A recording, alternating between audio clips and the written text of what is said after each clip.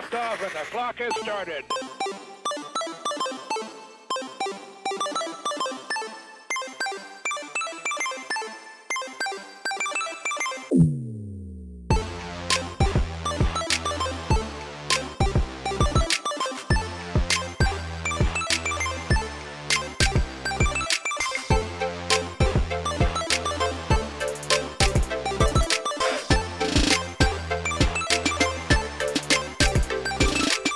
Hello, boys and girls, and welcome to That Pixel Life. This is episode 264, coming at you on October 10th, 2023.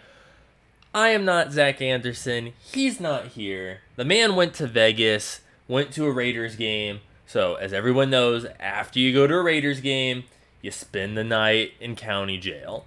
And so, he'll hopefully be back with us next week. But, we got some stuff to talk about. We got winter's coming. We got some slim consoles coming our way. Some Unity updates. Lego is trying to fuck us in the ass. And more. And to do that, I have with me, as always, Shannon. Big changes more. Boom. Yeah, dude, this is the stars are aligning in my world. I am big things are happening in my life. Did your car get broken into again? No. My car got the car got totaled. That van, after 6 months of bureaucratic tape, they decided that it was easier to just fireball it than fix it. So I don't know what's going to happen with my work vehicle. I'm driving a rental, and I have been for 6 months. So that's a pretty penny that's costing my company. But aside from that, I kind of got the opportunity to switch departments. So I'm going from a portion of my job which was very hard on the body, very labor intensive, if you will, to a service position. So that means I get to basically go drive around and make sure the elevators are running correctly now and safely for the public. So it'll be easier on my body.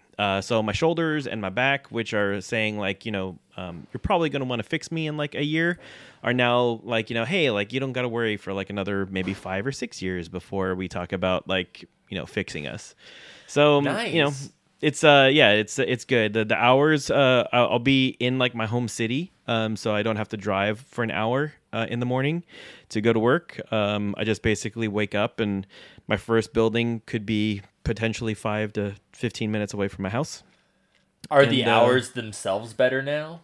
I know you had a while where you're getting up super early and stuff. Yeah, so for the past 2 years, I've been getting up at 3 o'clock in the morning to get to work by 5 up in the city. Carpool with my buddies, which is good because they get the chance to sleep while I get to drive them in. But now I get to sleep in. I get to sleep in an extra 3 hours every day. Wow, man, that's gonna be a new. I don't even know what that Shannon Moore looks like because that's how far out there this seems to me. I know, I told my wife that I was getting the opportunity, and she cried. She was so happy. So yeah, just to kind of give you an idea, because usually we are recording at 7 o'clock in the evening right now. Usually your boy's in bed already. So it will be. I'll have extra time. I don't even know what I'm gonna do with myself. You're the possibilities are limitless. I could go to bed at 10 o'clock and I could still get 8 or 9 hours of sleep. That's wild. I can't even fathom that for you. I know. So the countdown has started. 8 days until my transfer. So yeah, I went out and bought a lotto ticket to celebrate. So Dude. Maybe your boy might win the Mega Millions and be a billionaire overnight. So dude, and then you don't even need the new job. Yeah. And then day one, you can just tell him to sit and spin. Then what I'm gonna do is I'm just gonna buy you guys a house out here in California, and you guys can move out here, and then we could just record in person in a studio, That Pixel Life studio. We'll just that'd be great, and then just fill the garage with magic cards, and boom. I know that's the other thing too is for the past month we've been renovating the garage, like a full-on renovation. So the general contractor and the crews that have been working in there are like phenomenal and been doing an amazing job. We got my uncle and I did all the electrical, so like we got outlets everywhere. We got like wires, like new panels. Like it's like the sheetrock just went in, the insulation went in. We ordered the windows and the doors, so like it is coming together back there. So probably like first quarter of next year, I'm gonna be starting up a little side business, little woodworking, the fabrication, like cosplay stuff. So, dude, cool. Are you gonna call it More Projects for Less? Maybe that's a good. I mean, I'll take name suggestions. I mean, that one's great. Head on to the Discord. Give us your best name descriptions you think for Shannon's garage. Or my LLC. So I'll tell you. Back in the day, how you could like tag your locations and like you could tag like your house and make it. You can name it whatever you wanted to. Mm-hmm. So my initials are S and M. Shannon Moore, and so like I basically just called my condo the House of S&M, and like you would never. I mean, I got so many messages like, "Where is this place? Like, what is this? Like, what's going?" Because I would check in there like every day, like just for shits and giggles. So everybody was like, "Damn, dude! Like, what are you doing at the House of S&M?" I was like, "Oh, just chilling. Not much." And it took people about 5 years before they realized it was just my house, but Good times. It was so funny when we moved to this house from the apartment. I don't know if I've ever told this story or not, but I had Megan and my mom were here like unpacking stuff and taking care of stuff, and I was still at the apartment loading like the next truckload or whatever and cleaning and doing whatever.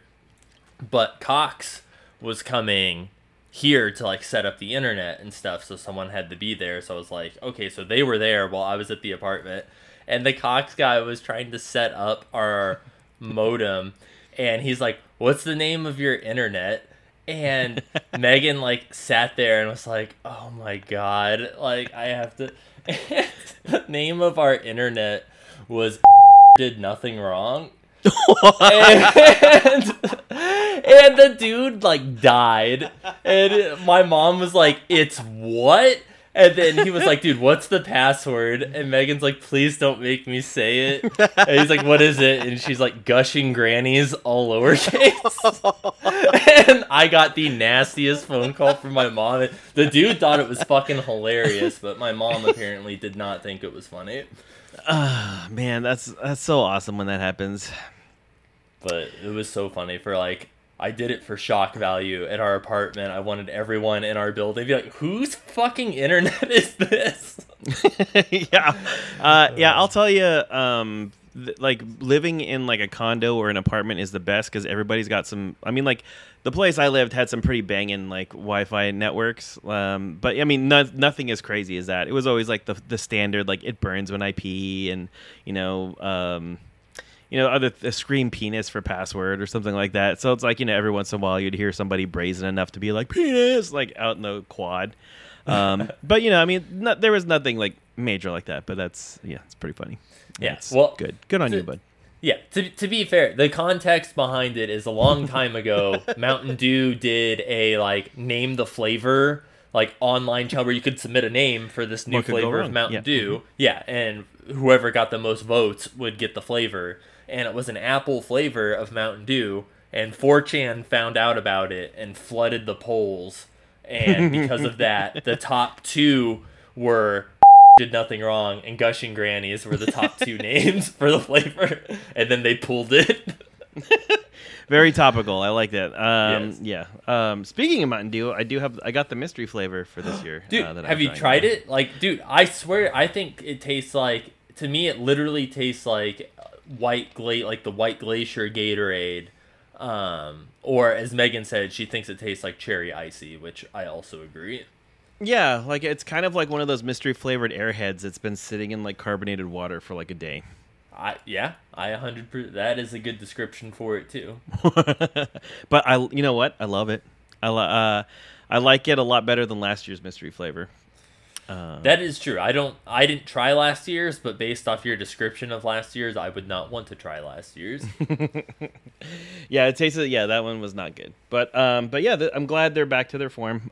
It's good. Like the coloring, like the flavor. So, bravo. To go with your mystery flavor Mountain Dew, you could have a new slim PS5.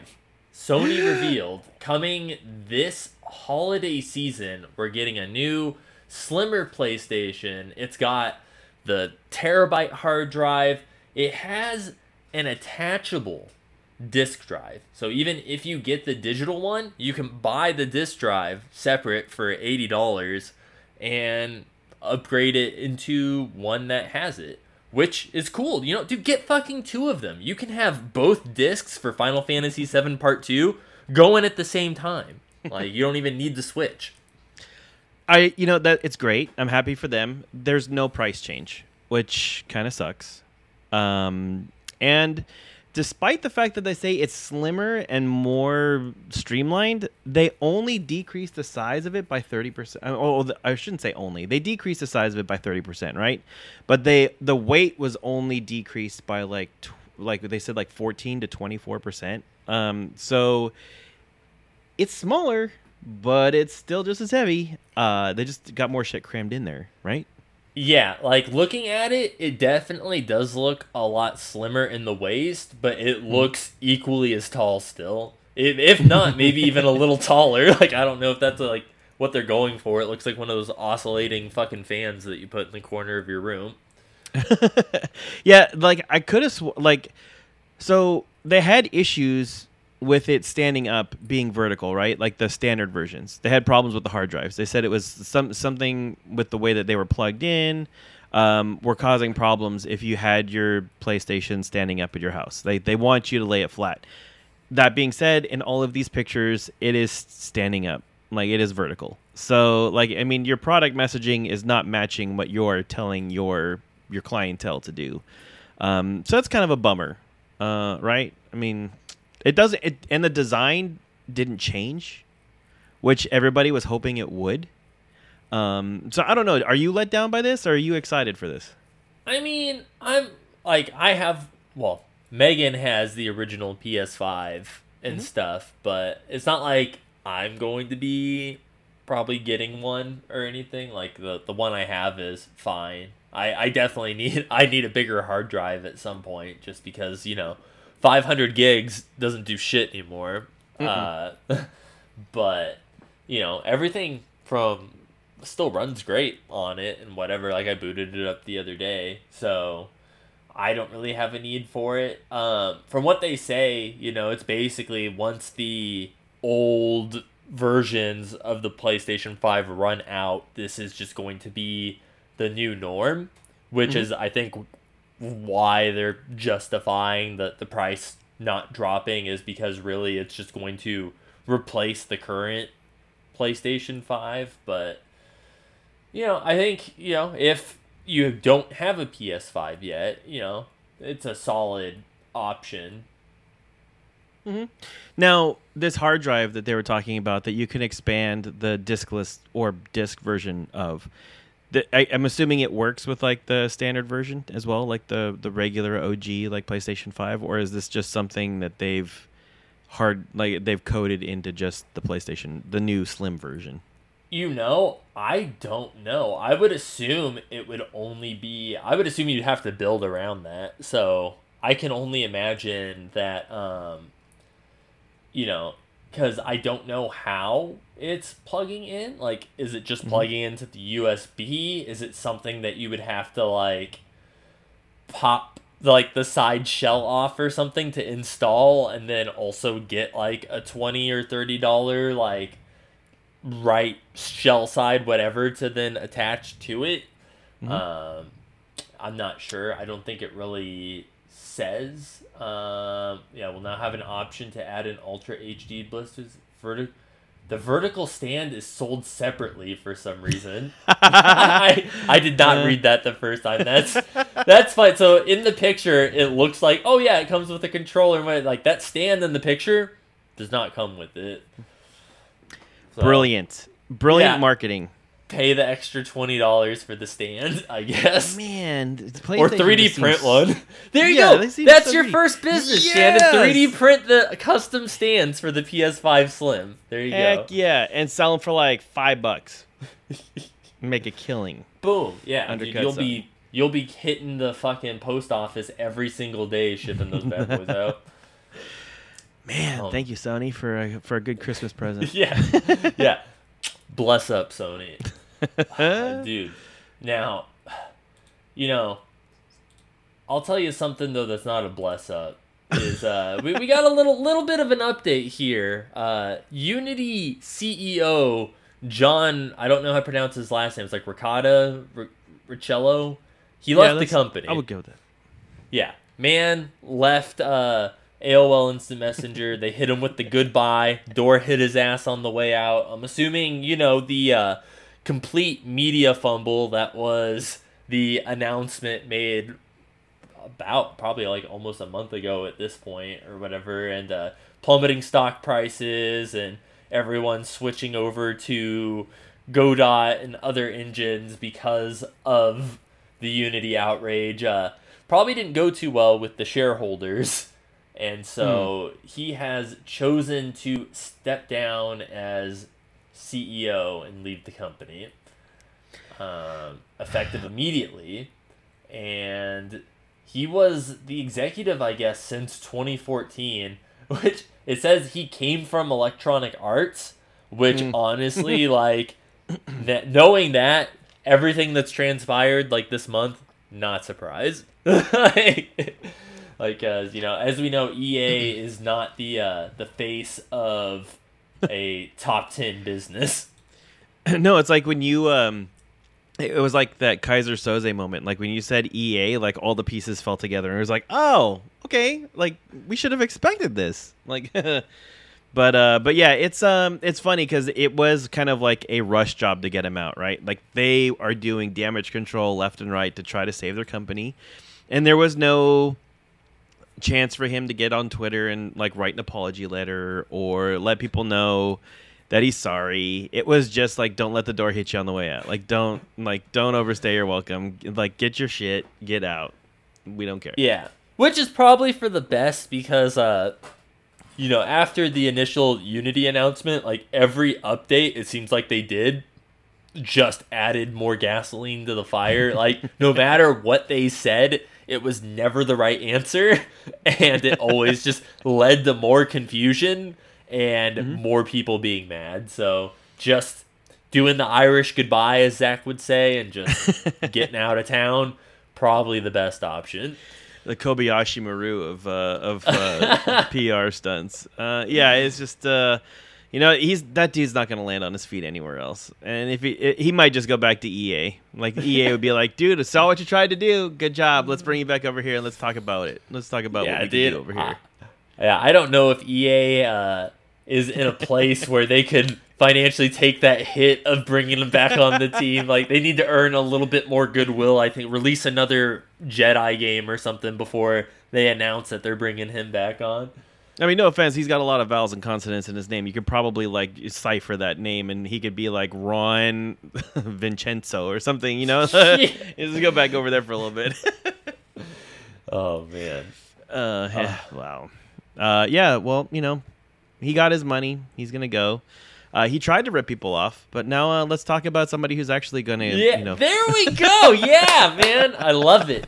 Speaking of ripping people off, man, dude. So I was incredibly excited when Lego announced earlier, I think this week, last week, that they were doing a crossover with Animal Crossing. They posted a little teaser picture with the little minifigs, your Tom Nooks and your Isabels and your Kappas and whatever. They had like 12 different ones, and they're like, yeah, dude, Animal Crossing set coming soon. So it was announced today that the sets have officially been revealed. They are coming out March 1st, 2024. It looks like they're starting out with 5 different sets. you got your Julian's birthday party for $14.99. Like, that's pretty cool. Bunny's outdoor activities, $20. All right. You got Cap'n Island Boat Tour, $29.99. Like, all right, we're getting like a little beefier set. Isabel's house visit, $39.99. Okay. Nook's Cranny and Rosie's house, $74.99. Like, who the fuck do you think you are? Like, bundling. I don't even want Rosie's house. Like, I don't know why you, like, apparently they thought nobody would buy that on its own, and they were just gonna bundle it with the one that obviously everyone fucking wants. And because they're like, well, you're getting 2 sets, so yeah, let's double the fucking price and make it $75 for something that, like, this thing, I saw the pictures. The pictures are on the outline. This thing is like half the size of Nook's actual cranny. Like none of these sets are like the actual houses or whatever. It's like very small, like whatever. Which, it's a give and take. Like, would I want the full Nook's Cranny? Absolutely. But like, to put it on my desk, like, yeah, I could see, it would fit perfectly next to my little Tom Nook amiibo. And it's like, I'm a huge fan of Animal Crossing. I got a Tom Nook fucking tattoo. I got Animal Crossing art on the walls, Animal Crossing clothes, Animal Crossing tattoos, amiibos, the games. Like, I'm the target demographic, I feel. But it's like, bro, I'm not paying $75 for half of Nook's Cranny and whatever the fuck Rosie's house is. Like, that ain't happening, bro. You ain't getting that out of me. No, the only thing I want to know, which still has yet to be determined, is how much is it for all of the minifigs? That's what I want. I just want the minifigs. I don't care. Like, I mean, yeah, Tom Nook's, like, Nook's Cranny would be great, but I don't care about anybody else. Other than that, I just want the minifigs because that's the only thing my son wants, and I don't want to pay like $100 and whatever dollars for like every single set so I can get all the minifigs. Right. I'm actually surprised too. One that I honestly thought they would have that they don't is I really expected them to do one that's like the town hall with like KK Slider out in front with like 6 little figs like sitting in the chairs like watching them play or do whatever. Like, I'm assuming when this does sell like hotcakes, because we know it will, that for the Series 2 we will probably get that, along with, like, I don't know, probably some of the other stuff. Like, Blather's Museum would probably be really cool. I would love a set that's like the Tarantula Island, where it's just 100 tarantula pieces and a villager with a net. I'd pay $40 for a Tarantula Island. Yeah, so I was just a little disappointed by that, but, and the kicker to me, too, which I think is funny, is that, so, with the Nook's Cranny, in New Horizons, Nook doesn't even run Nook's Cranny. Timmy and Tommy do. But it's like, okay, well, maybe they're referencing, like, Animal Crossing 1, yet the minifig is clearly New Horizons Tom Nook. He's not wearing the little apron, and it's like, which is it? Like, is it New Horizons Tom Nook running GameCube Animal Crossing Nook's Cranny? Like, did you just, like, not fucking care? Like, come on, man. Like, at least put Timmy and Tommy in Tom's Nook with the Rosie thing. Like, make it $80 to throw them in. Like, come on, man.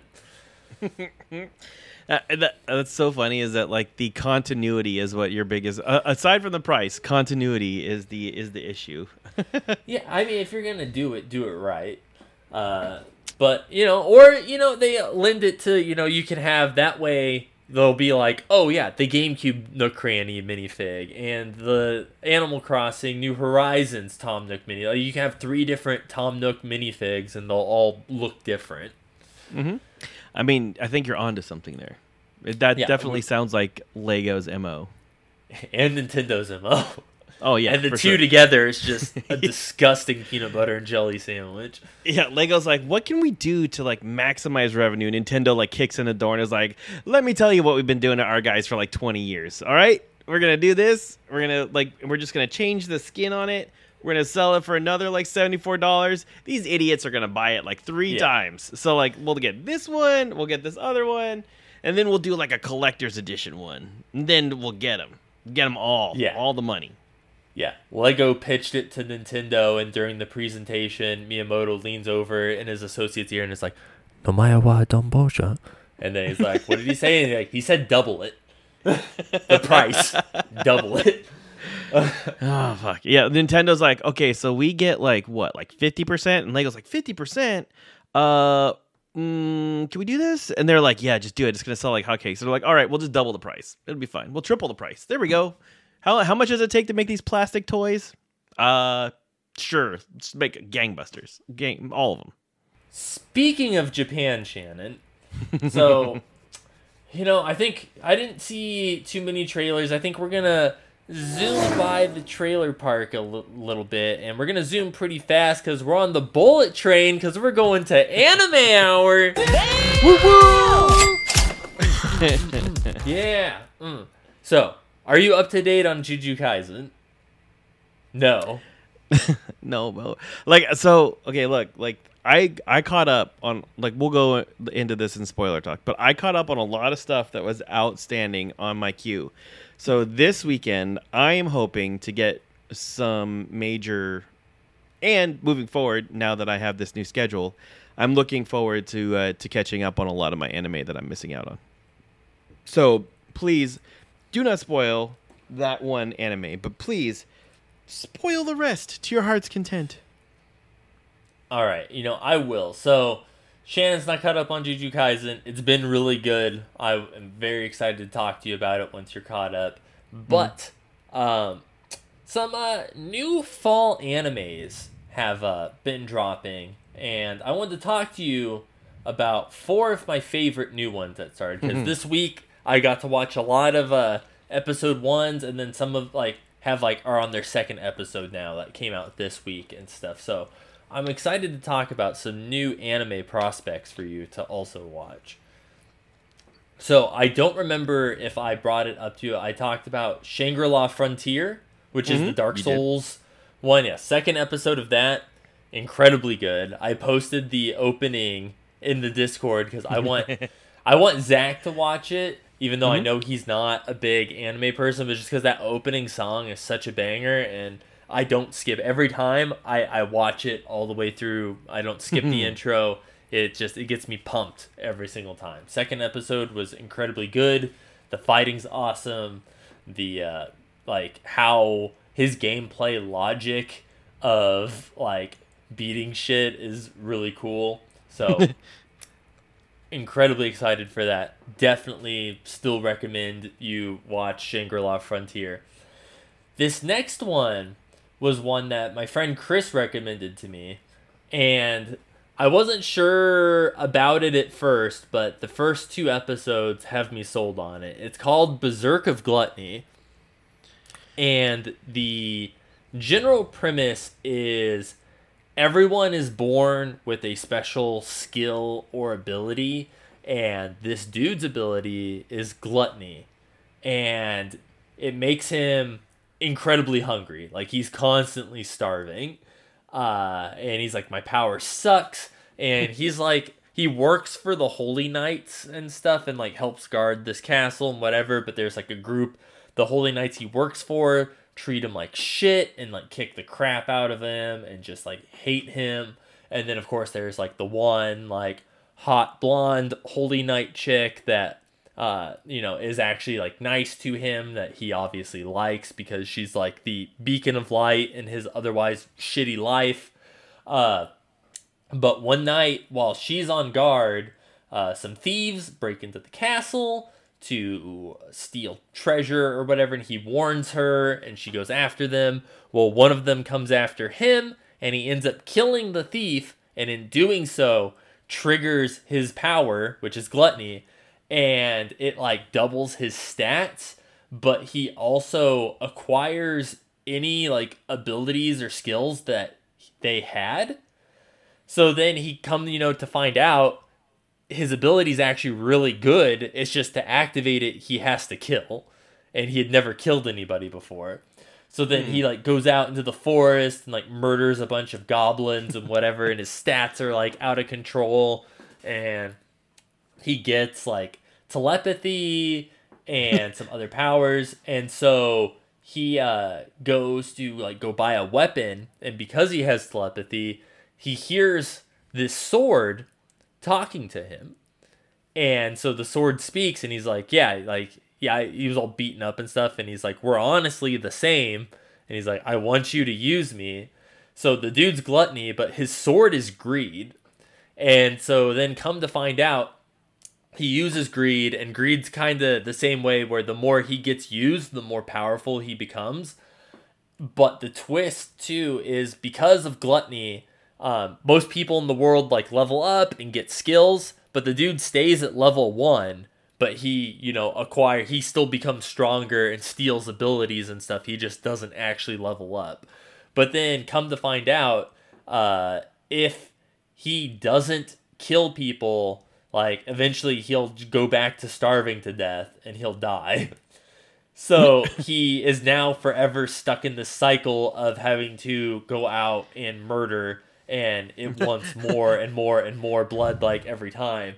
And then greed, he levels the sword up, but to do so he has to give up like everything he's collected thus far to put into greed. And because greed's like, he's like, well, how much do I have to give you? And he's like, dude, I'm greed, you have to give me everything. And he's like, but he's like, it'll be worth it because I'm gonna get stronger, and if I get stronger, that means you will get stronger, and we'll feed each other. So that's interesting. It sounds like Crank, but in an anime kind of style. And instead of like having to stay like cranked out to live, you basically just got to kill things to live. Exactly. Instead of needing that adrenaline, he needs murder. But I definitely recommend it. Nice. One of the other ones I've been watching, which I've been reading the manga for, I think I might have talked about it a little bit, but Frieren Beyond Journey's End has been really good. They released the first, I think, 4 episodes all at once. So that was a bit of a struggle because it was like, oh shit, now I have like an hour and a half of anime to watch just on this one show. But it's really beautifully animated. I'm currently reading the manga, and it's really good. But the general premise is the main girl, Frieren, her and her party went and defeated the Demon King and brought peace to all the kingdoms. And that was like the end of their journey. But because she's an elf, she she looks very young, but she's actually like thousands of years old. And she has kind of lost all perception of time. Like, to her, it's like, oh, what's 10 years? Like, 10 years is nothing to her because of how long she's lived. But she kind of goes her separate way after they defeat the Demon King. And then she comes back to the main town to visit Hamel the hero, who was the hero in her party. And he's all old now. And eventually he ends up dying. And then everyone kind of re-meets up for his funeral, and she kind of realizes that even though they spent 10 years together going to kill the Demon King, she didn't really, like, learn a whole lot about him. And she doesn't know it yet, but she, like, does have, like, feelings for him. And he loved her, but he, like, never acted on it. But you can tell in the flashbacks that, like, he obviously had feelings for her. He just never really expressed it, or if he did express it, it was in his own way. So she kind of ends up putting a new party together and kind of like retreading like the path that they took to get to the Demon Kingdom and stuff. And she's kind of like reliving her adventures. So it kind of jumps back and forth between like flashbacks of when she originally did the adventure to then like present time with like her new party and stuff, and them going on their adventure. Mm-hmm. So, it's a lot of fun. Nice. Now my favorite. Like, this wasn't even on my radar. This wasn't on my radar. It just came out this week. There's only one episode for it, but it's called "The 100 Girlfriends Who Really, Really, Really, Really, Really Love You." And the name's wild. Like, I know what you're thinking. It sounds like typical anime garbage. Which it is, but it's a lot better than I thought it was. Like, I watch a lot of shit, and like not all of it is good. But this one really surprised me. So the general premise is this dude, he's like some like high school kid. He like really wants a girlfriend, like bad. And every time he's done a confession to a girl, she turns him down. And he's just like, fuck, dude, like I really want a girlfriend. Like I don't know what's wrong. Like he's popular, he's not ugly, like whatever, but he always just gets turned down. And so he ends up going to a shrine and like praying to like the god of luck, and he's like, come on man, like I really just like want a girlfriend, like make it happen. So the god of luck listened, but was filling out his paperwork and was not paying attention and meant to give him a life partner, and instead of putting 1, he wrote down 100. So he ends up like imbuing onto this kid 100 soulmates, and he's like, you will have 100 soulmates, like you will know it when you see them, it's gonna be love at first sight, and I'm sorry, but you know, you have 100 of them. And he's like, so you know, enjoy. And the guy's like, fuck dude, like I don't want 100, like that's a lot. And he's like, well, how do I choose? And he's like, well, you'll figure it out, but there's also a caveat. He's like, if you turn your soulmate down, they die. And he's like, you're going to put this shit on me right now? So he's at school and going down the hallway and ends up bumping into 2 girls, and they all fall down. And then when they lock eyes, like it's love at first sight with the 2 of them.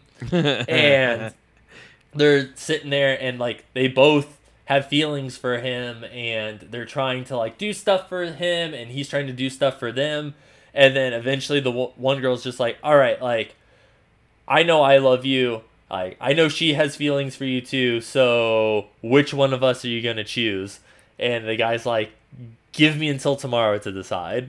So then he's trying to figure out what to do. He's like, dude, like, do I deny them both, but then secretly on the side to each of them tell them that I do want to go out with them and secretly date them and do whatever? And he's like, no, that's really scummy, like I don't want to do that. So then the next day when he meets them, he's like, I'm gonna be real with you, I want to date both of you.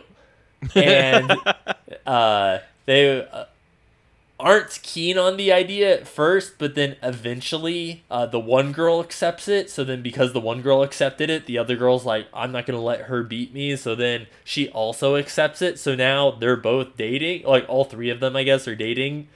But it's like, you know, that's only the first 2, and there's like 98 more. So I don't know, like, I'm assuming the anime is only going to be like 12 or 13 episodes. So I don't think we're going to get through all 100 in this like first season, but I'm like interested to see like how many they're going to try and like push into one season, because from certain pictures I've seen, it looks like maybe about like 20 is going to be like season 1 is going to be like the first 20 or 25 or whatever.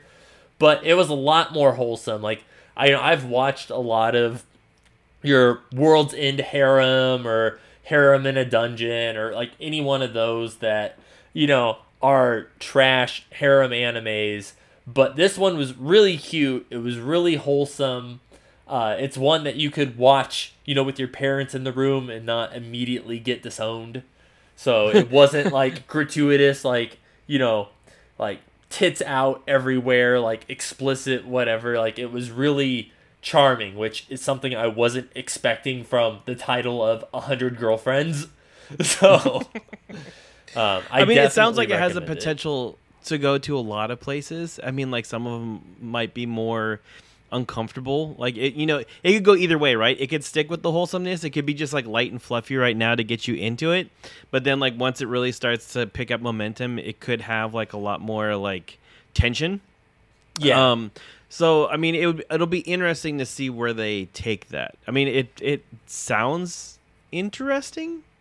But you know, I mean, I would probably say that the Shangri-La Frontier, like, I definitely want to check out, and Berserk Gluttony sounds great. But I thought, wasn't there another anime series that was just called Berserker or something like that? There is one. It's just called Berserk, is the anime with guts, and he has the huge sword. Which, you know, that one, that was an old anime. And then they did the movies, and then did like an updated anime series. But I don't know, man. Like I can't get behind the art style because it does the like 3D kind of looking anime style, and I fucking hate that. Like that is like 100% deal breaker for me. Like I watched the first movie, I got like partway through the second one, and I was just like, dude, I cannot do the art style of this. Like it could be the best story in the world, but I can't watch it like when it looks like this.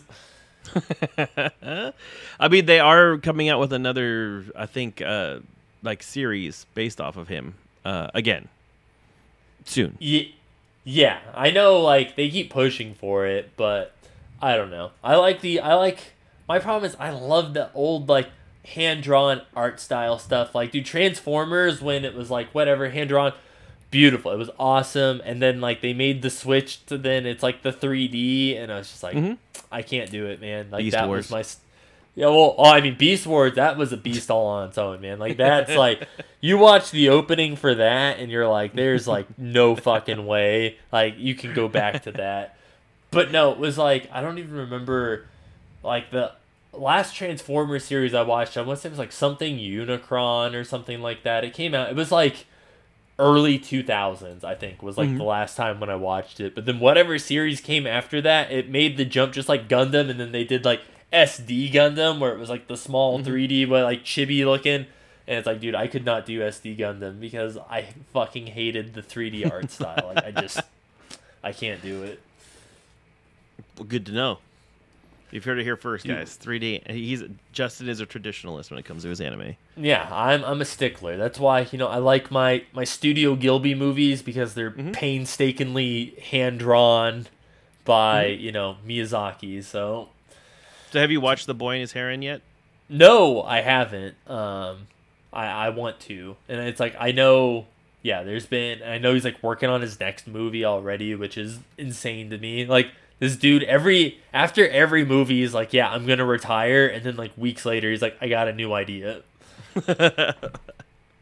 I'm coming out of retirement, boys. Yeah, I got a new one. I got one more in me, guys, and like the studio's not gonna say fucking no. Like, yeah, they I want don't money. think you understand what retirement is. You're going on vacation. You're not retiring. Yeah, I'm like, bro, you're like 89. When are you gonna sleep? When he's dead. Yeah, pretty much. That's what's gonna happen. But yeah, that was it for Anime Hour. I appreciate you guys, Zach. If you made it this far, I appreciate you sticking it out for Anime Hour.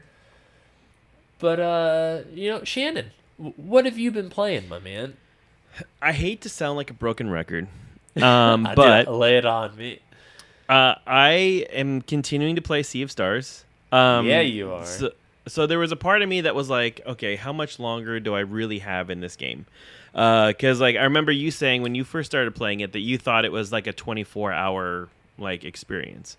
So I was like, I'm 22 hours in right now. So I was like, okay, I gotta be getting close to the end of this thing. And then I went and looked up like, okay, how much is it to beat this game? And people were saying like to beat the game fully, it's like 40 hours. And I was like, fuck, I'm only halfway through. But I got in. I was in the Sea of Stars. I was doing my thing in there, and then like I got like pretty far into the story, and now I'm at like the final boss, and I'm at like 24 hours. So I'm at the final area.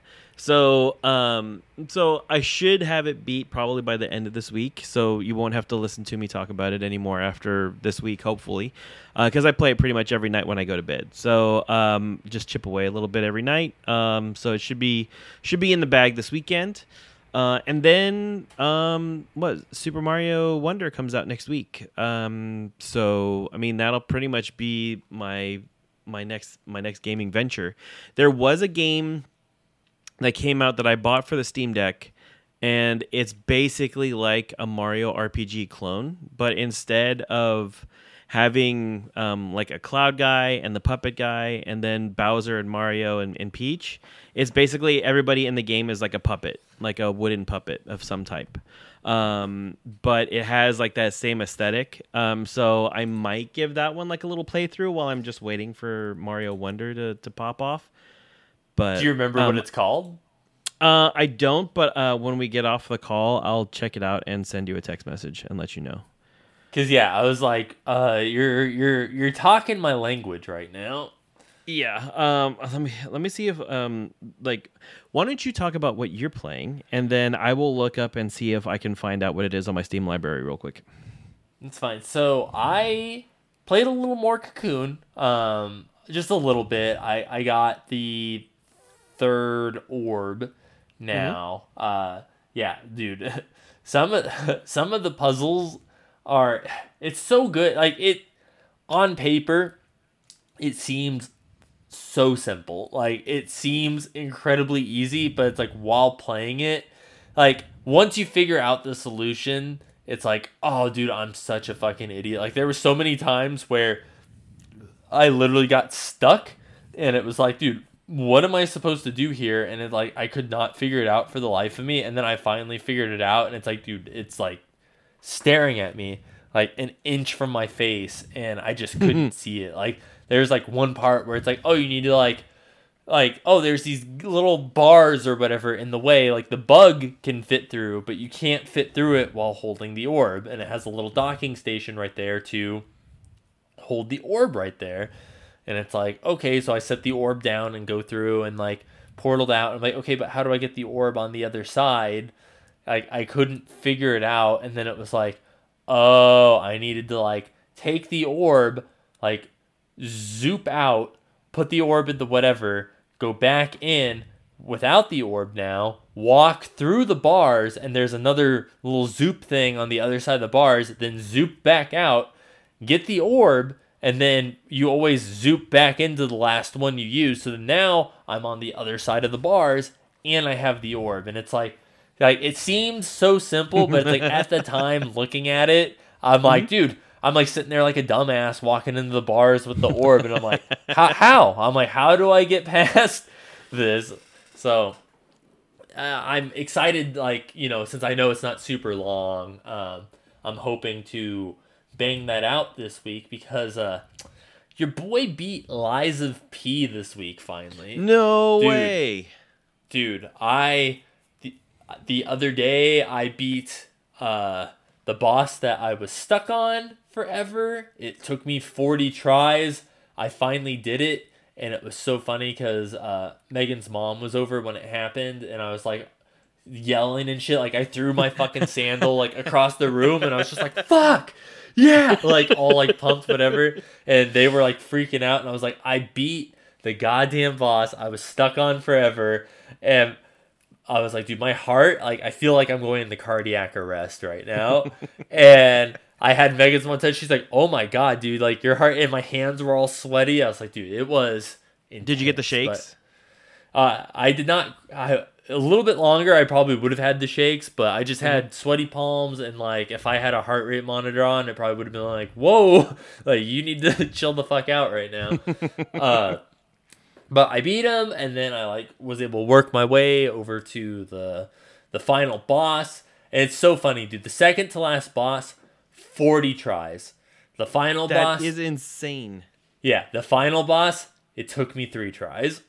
Like, it was just like night and day difference, man. I was just like, god damn it. But then I thought it was the final boss, and then come to find out that, I mean, there's one more boss at the very end of the game, and it depends on what ending you're going for. So after you beat Simon or whatever, who's the final boss, you go down this big elevator, and you go and you end up meeting Geppetto again for the last time.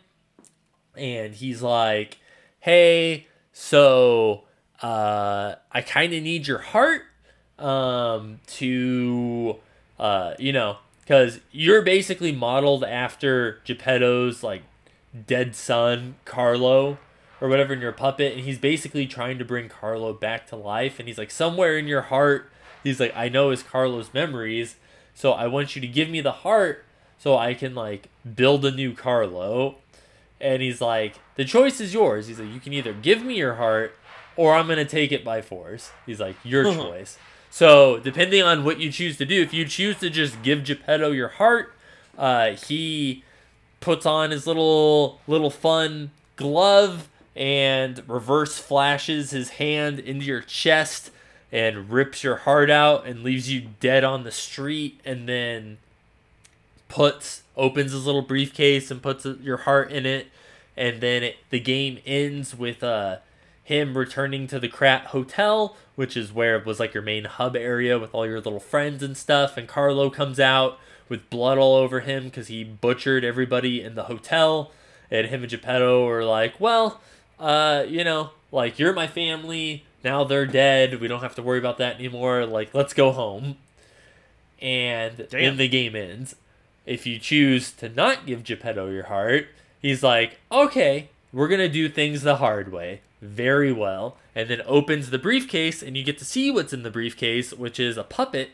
And it's just the nameless puppet. And it becomes a 2-phase boss fight, which the first phase, very, like incredibly easy. Like, I had 0 issues with the first phase. Second phase, he gets a second sword now. And all of a sudden, this motherfucker goes from like 20 to 200 miles an hour. And he's zooming all over the place. And he's like, his attacks like have insane range. And it was just like, dude, half the time I could barely get him down to half health. And I'm just like, dude. And it's like, he was brutal. But once you beat him, then you beat the puppet. And then you basically end up killing Geppetto.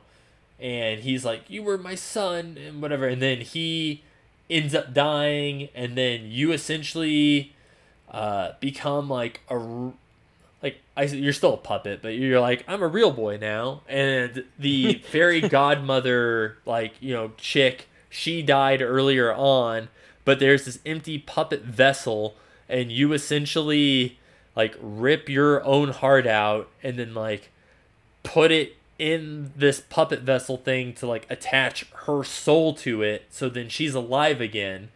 And so now she thought you were dead, but then you like twitch back awake, and then now it's like you're a legit real boy now, and she's a puppet, and you get to, I assume, live happily together with her.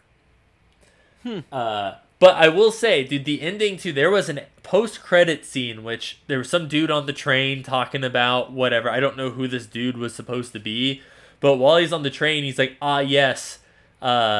He's like, there's another vessel, whatever, that we need to address. And he's like, and it's Dorothy.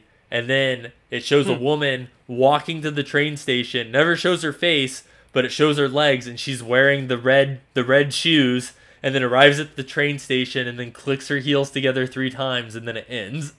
So I was like, oh, dude, they're going like Wizard of Oz next. Like, all right, I'm here for it. Like Wizard of Oz, Dark Souls. Like, dude. I could fuck with that.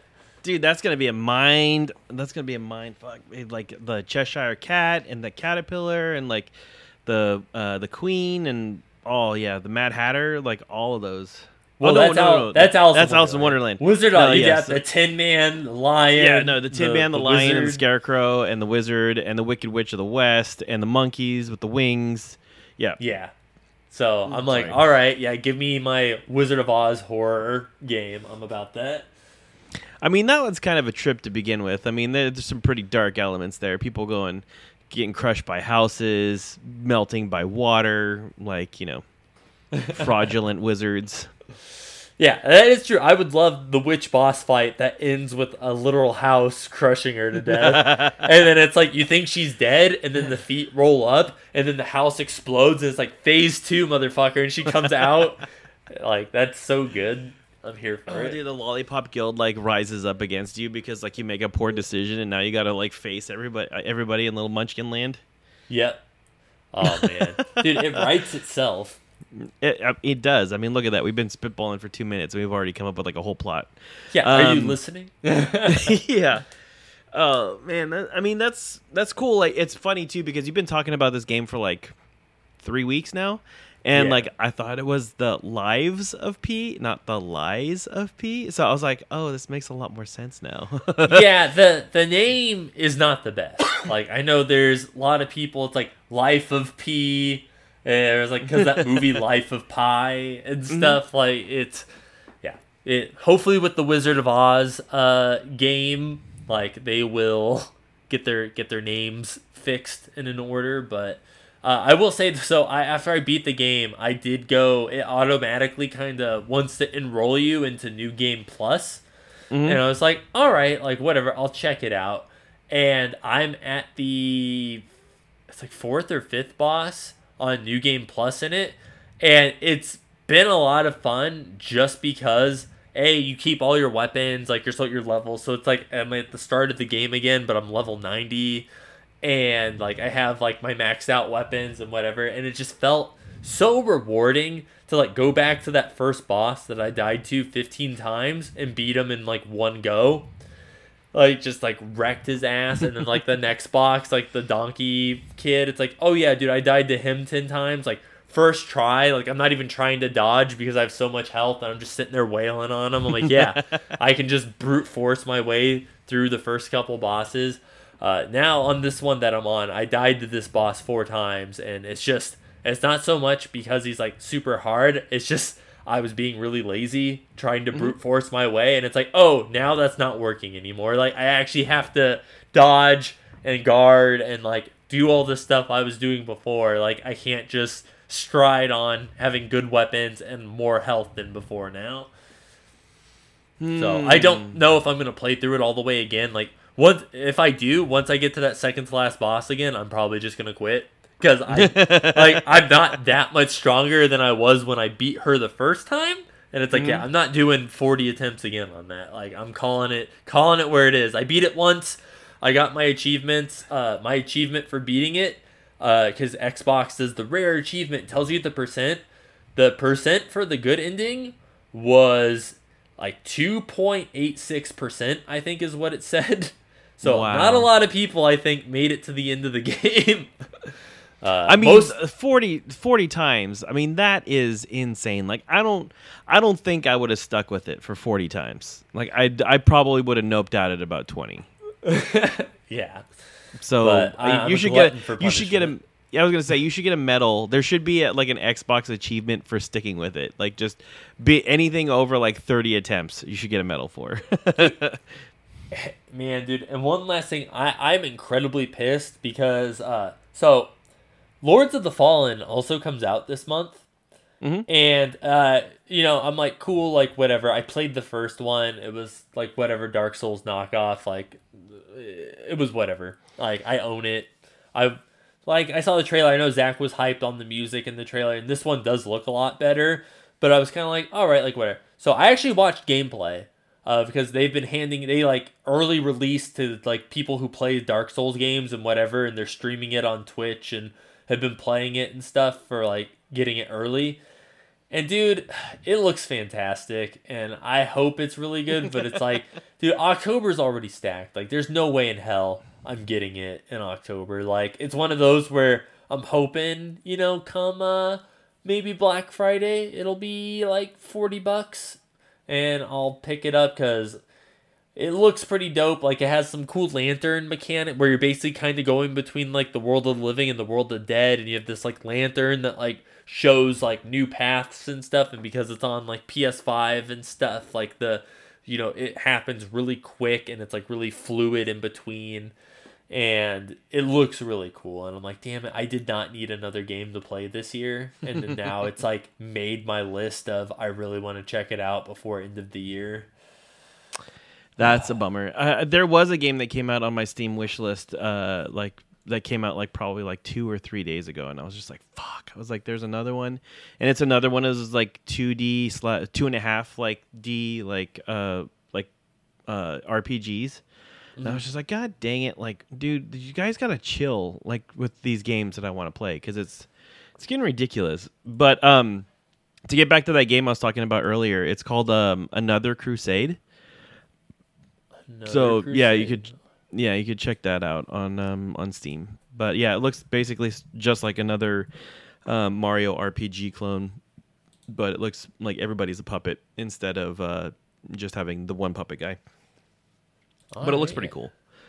Yeah, it looks like it has a demo too, so I'll definitely have to check that out. Yeah, I mean, it was on sale like I think 2 or 3 weeks ago when I picked it up. But yeah, I did want to talk before we go into spoiler zone.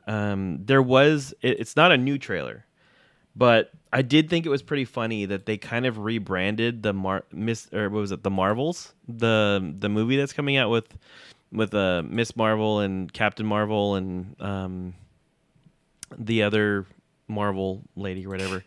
But Camilla Marvel. Yeah, whatever. You know how like the first time the trailer came out, it was all like Beastie Boys, like had an edgy feel to it. It was more like comedy. It was more based in like the funniness of it. Like the trailers that they've been playing for that movie now are like so serious. Like they're so just like, you know, there's like a war brewing and like everybody's like, Captain Marvel, we need you back. And like she's like, why would I come back? And you know, there's like a lot more drama to it. It feels like they're doing a hard pivot to what that movie is, and it kind of confuses me. Like I'm still kind of like, okay, are you struggling at this point with this movie coming out in like a month to try to figure out like how you want to market this to people? Because I'm confused now. They're so like, I don't know if you saw that trailer, but it was. I did not. They're like, yeah, you know, we did our little funny haha trailer. They're like, now we gotta like do serious. We gotta mislead people. We don't want you to know what type of movie you're coming into. They're like, oh, the funny didn't go over well. We gotta make it serious. I don't know. I think the funny hit a lot better than the serious one, right? Like to me, it did anyway. Because like it was like, okay, you know, I see what they were trying to go for in like the first Miss Marvel movie where it was, or Captain Marvel movie where it was just like it was kind of like the female Top Gun with superpowers. And I was like, okay, I get it. Like, you know, you're trying to create like this like backstory for Captain Marvel. Now, like, there's other Marvels in there, and they're trying to blend them all together. I like that funny, like, okay, everybody's like kind of doing like a Freaky Friday where they're kind of like switching positions every time they use their powers. That could be funny. I mean, like, you can use that. Like this whole like script where like now there's like this serious element to it. You know, we always know there's stakes in Marvel movies, like, but lean into like the fun of it. Like don't take yourself too seriously. I think there's been this problem with Marvel, and we've talked about it at ad nauseum on this podcast, but it's, you know, lean into the campiness. Like lean in, like have fun with us. Like you don't always have to tell this crazy in-depth story, right? So I don't know. It's confusing. I think they're still struggling to find an identity for that movie, and it concerns me with that movie coming out in a month. Right. Especially because, you know, they kind of slowed the train on Marvel movies. It's like, man, you've had some time to sit back, you know, retreat up into the woods and fix your 30-year plan or whatever for Marvel. So I don't know why we're struggling now. Yeah, it seems like you let it cook too long, and it's burnt. Yeah, that's what happens when you let it cook a little too long. Is you know, it's not always going to be there on the stove when you're ready for it. Yeah, it's rough. It's dried out now. That thing's gonna die. But is it time for? Do we hear some sirens, my friend? Yeah, you know, I hear some sirens. It's getting a little loud in here. Let's talk about some spoiler zone. What we've been watching. I had the luxury of watching a bunch of things this weekend. Lay it on. I don't know. I don't want to ruin too much for you. But we sat down. My wife and I sat down to watch The Continental, and we just wanted to watch the first episode. But all three were out. And at the end of the first 90-minute episode, my wife turned to me and said, "We're finishing this tonight." And I was Dude, just like, "That's a bold move, man. That's a lot." I was like, "That's 4.5 sitting. hours that we're committing to this." And she was like, "I don't care." She's like, "I want to see this." And I was like, "Okay." And I know you talked about the first episode last week, but I do agree with you. I did like the action. Like Franklin is a badass. And like I do like you know, I wondered where the story was going to go based off of just the first episode, but episodes 2 and part 3 do a very good job of kind of sewing the backstory in with like the shenanigans that are currently going on. Lou, the lady that runs the karate dojo, like she's one of my favorite characters, like hands down. She has like in part 2 and part 3, she has some of the best battles in the series. So she did a phenomenal job in those action sequences. They don't seem campy. They don't seem scripted. Like, you know, they usually you can kind of telegraph your blows, and you can kind of see them in some lesser action movies. But they did a really good job with the cinematography. I thought the 70s aesthetic was cool. It didn't overstay its welcome. I did not like the soundtrack. I'm going to say that right now. Like, I know my wife liked it a lot. I mean, like, that's kind of like her wheelhouse. She kind of likes the 70s and 80s like style music. So that was kind of right in her breadbasket. She was like, "Oh, I like this," and I was like, "Oh, I'm out." I thought the ending was a little rushed, but I don't know. Like, you know, it once it kind of hits the point of no return, and you're kind of on that downward slide, you're like, okay, this is going to end one of two ways, and like I feel they could have done a little bit better sewing up the last little piece. But all in all, I have no complaints. Like, I would not do it again. Like, I would not sit down and watch 4 hours and 30 minutes of this again. But you know, it was good. Like, I can't wait for you to finish it so we can talk about it more. Yes, I do have them. I just haven't got a chance because I need to watch it with Megan. But I agree. It was one of those things. As I still have only seen part 1, but I didn't mind the soundtrack for part 1. But I know Megan was like, dude, there's a lot of music in this, and I wish there was less. And I was kind of like, oh, I can kind of see, like, they kind of just feel like they fit, like, damn near an entire, like, you know, motion picture soundtrack into just part 1. So, but I did love at the end where, like, right at the end when he shows up, I was like, give me a gun. Lots of guns. He said the line. I'm like, he said the line. He said the line. I knew it. I'll tell you, the Mel Gibson's character in the first episode is great. In the second episode, I got beef with like the way that they wrote his character in, like the situations, like how he got himself out of certain situations. I have a problem with. Okay, I'll have to keep that in mind when I watch it. I mean, it's a glaring problem, right? Like, you're gonna see it happen, and you're gonna be like, no, that's no, and you're just and then we can talk about it. But yeah, that's my only gripe. That's my only gripe with it. And you know, I'd be interested to see these characters again. Like, you know, if there is a John Wick Chapter 5, it would be interesting to see how they integrate these people into the story. Or, I don't know, maybe there'll be a Continental like season 2, and they'll run with these characters again. But it'd be I'm invested in these characters. I like them. Like, I would like to see them again. Yeah, like, I wouldn't mind if they did. Like, they don't even necessarily need to do a Continental Part 2, but it's like the world of John Wick is so vast. Like, they could do one that's like the Bowery, or they could do, like, there's so many other things to explore. Like, I would love to actually, like, get to, like, see more of the High Table and stuff like that. So there's any number of directions that they could potentially continue doing little mini series, or another. I know they're doing the ballerina movie and stuff, but there's, like, it lends itself to a lot of possibilities. Awesome. Tell me about something that you've been watching, Justin. So I got to check out episode 1 of Loki. Ooh, and how is it? Yeah, I'm not going to get too spoilery with you because I know you said you actually, like, wanted to watch it. So it's one of those where initially going in, like, I was really worried, mainly just because, you know, Marvel TV shows aren't, like, you know, what they were cracked up to be when it started.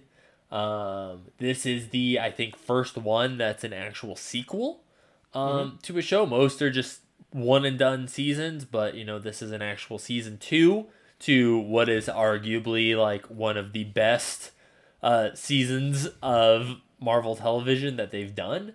So I was kind of worried on them being able to follow that up. And I'm going to be honest, I thought it was a really good first episode. Like, I really hope they keep this momentum and are able to carry it through the entire show. It basically picks up, like, I'd say almost right after where season 1 ended. Like, they do a little recap of, like, the end of season 1 in the first, like, couple minutes and stuff, and, like, what happened, and then kind of just drop you right back in. And, you know, it was great getting to see Loki and, like, Owen Wilson's character, and then the dude from Everything Everywhere All at Once is in this and stuff and works at the TVA, and I love him. Like, he's great.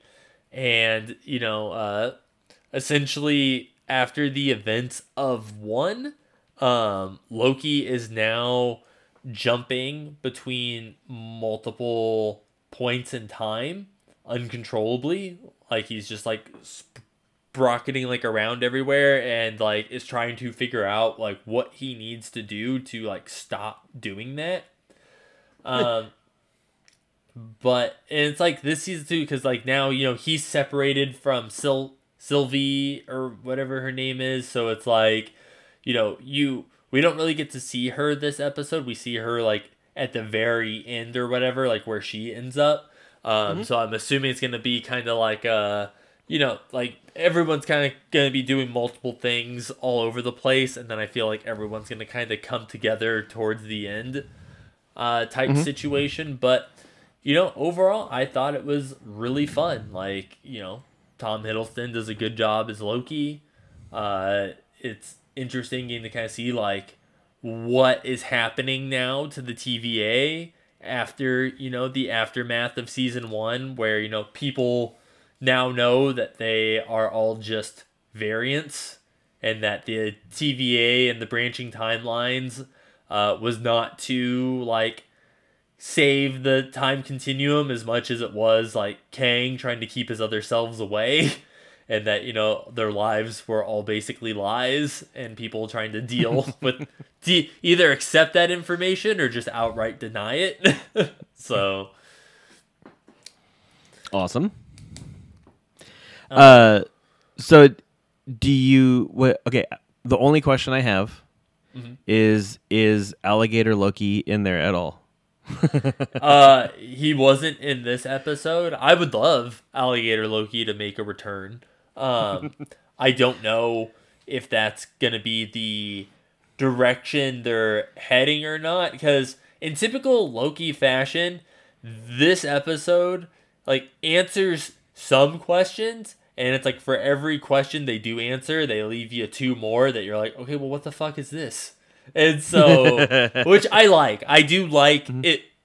It makes me, stuff like that, like with WandaVision and stuff like that, is what excites me. It makes me want to watch it. Like, now, initially, I wasn't even super excited for Loki, and now I'm like, dope. I can't wait for the next episode of Loki to drop. So now, like, it's got its hooks in me. I'm pumped. Like, I can't wait for the next episode. So, hopefully, it's going to be a banger. Does it seem like they had, like, does it seem like, I'm kind of curious to see if they shy away from Jonathan Majors being in the show more, or if, like, he's just kind of there as like a threat that's going to happen in the background, but he's not going to be in the show that much, like, because, you know, he's kind of mired in controversy, you know, after Ant-Man kind of came out. So it'll be interesting to see how they kind of handle his character and with his real world drama. Yeah, it will be interesting, because I do, like, expect him to be in it. I don't know how much. Like, obviously at the beginning of the episode, when they showed the end events of season 1, they showed, like, a lot of his part at the end when they confronted him, and, like, there's statues of him in the world and, like, throughout TVA and stuff now because of what happened, and, like, there was, like, voice recordings of him and stuff playing, but we didn't actually get to see him outside of the flashbacks and stuff in this episode. So I don't know if that's something that they're gonna saved to the end, or if he's gonna kind of be like sprinkled throughout the season, like here and there in these different timelines, or what they're gonna do about that. So that will be, interesting to see how Disney chooses to handle that. Yeah, I'd like to see what's going to happen with the next movies and this. Maybe they find a way to tie his arc up in Loki, and just it's a self-contained kind of thing. Yeah, that's gonna make Avengers 5: The Kang Dynasty pretty fucking weird if they just tie his character up and end it there, and they're like, oh, what? No, that is not what that Avengers movie was called. It's just Avengers 5 title pending, man. Like, don't worry about it. Yeah, back to the drawing board. Yeah. That's Loki. How is Gen V shaping out? Dude, Gen V is really good. I'm really surprised at how much I like Gen V. I know, like, The Boys is hit and miss for a lot of people.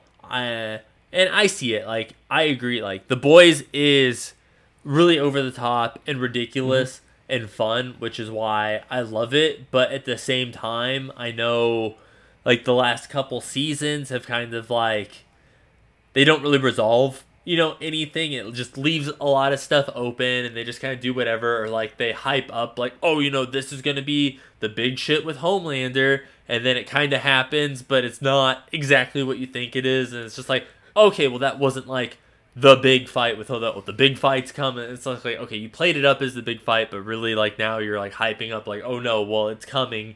So this is a lot more like grounded. I feel like I like the characters, though. They're all starting to kind of like come together and like actually like work together now as a team.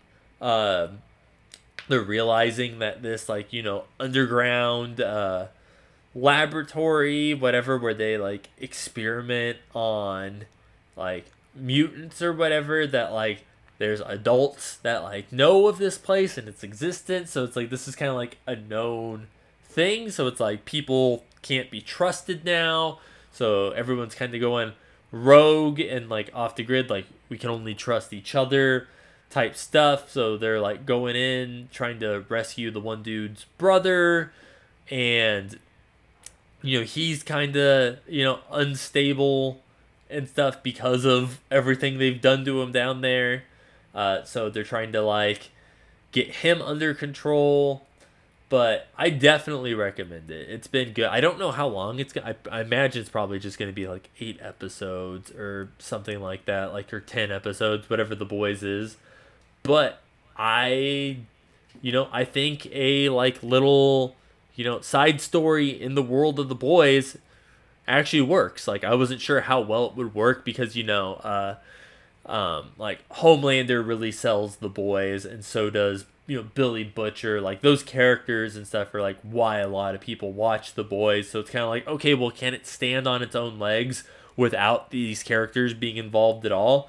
And I think it does a really good job, and it makes me interested to see like if A, how this is going to end, but B, if this was actually really successful for them, like if they're going to do something like this again, like going forward. Now, does this feel like different in the sense that, like, with The Boys, like, you have like the 5 or whatever, like, and they're supposed to be heroes, but they're dysfunctional and they're crazy and they're just horrible human beings. Now, like, does this kind of make a pivot where like you actually kind of are rooting for these kids, or like are they still just kind of like in that same world where like they have their warts and like everybody's imperfect, but like they're not bad, they're kind of just like neutral? So it's kind of like with these kids, what's nice is like the majority of these kids, like they're at this school, like they're not like a cog in the superhero system like per se yet, but that's like also developing. Like the main chick who can control her blood, that's kind of the thing that's going on with her, is she's a freshman or whatever, and she's ranked I think number 2 at the school, which is the first time a freshman has ever placed in the top 10. So she's like getting interviews and whatever, and they're like scouting her for the 7 and stuff. And it's like she's kind of realizing, she's kind of going through her starlight whatever moment of she didn't necessarily want this, but because she has nothing, like this is now like something to make her life like actually better, and like improve her situation dramatically. So she kind of knows it's full of shit. Like where Starlight with her whole thing was like she wanted this like since she was like a kid, and then she got it, and then come to realize it wasn't all she was cracked up to be. This is more like the situation where she doesn't really want this. She more just wants like the money and the, like whatever associated with it. And at the moment, she's like, yeah, this is stupid and I hate this, but I'm willing to play along for now because it's getting me where I want to be. But now, like in the fourth, that's how it kind of started. But then now, here in like the 4th episode, she's starting to realize like, okay, like, yeah, even though I'm getting where I want to be, all this shit is not worth my time and energy, and it's like grating on my soul having to be like this stupid poster child, and like I don't have free will. Like they're just telling me what to say, telling me how to dress, telling me what to do.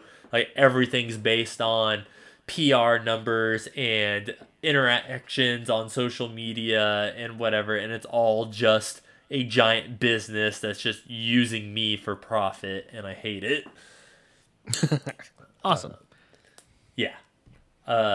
So did you get a chance to finish the other half of Blue Beetle? You know what? I did. I did have a chance to finish. So how, like, did getting to see the other half of the movie change your opinions at all on the movie? No. No. The short answer is no. You know, it's probably one of the best DC movies. Which is sad because like it still feels campy, and I feel it suffers graphically in a lot of areas. Like that Blue Beetle costume is cool, but there are some times when that costume looks cheap. Like it just looks very like they could have punched it up a little bit better on set. But I do it takes like, you know, there's superheroes like their origin stories are always kind of based in like some type of suffering and like personal growth through suffering.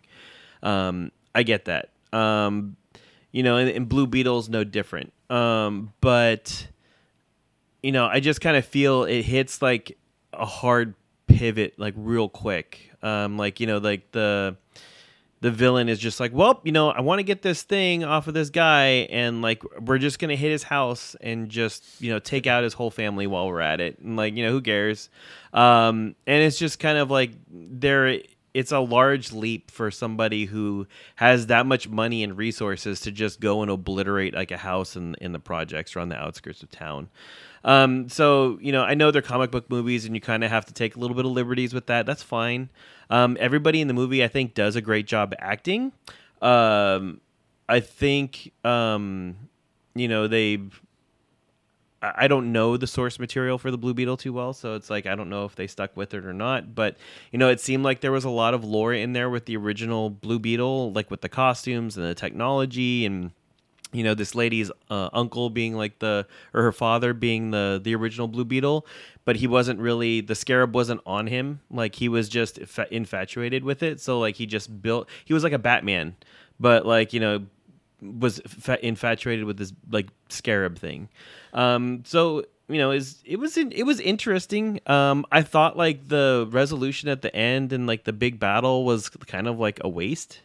You know, it was just because like he doesn't beat the guy. The guy basically just has this like I guess he kind of does, but then he has like this realization like, oh, like I've been living my life wrong, and you know I need to, you know, fix my mistakes. You know, so it's kind of like the villain the enemy of the enemy takes themselves out, right?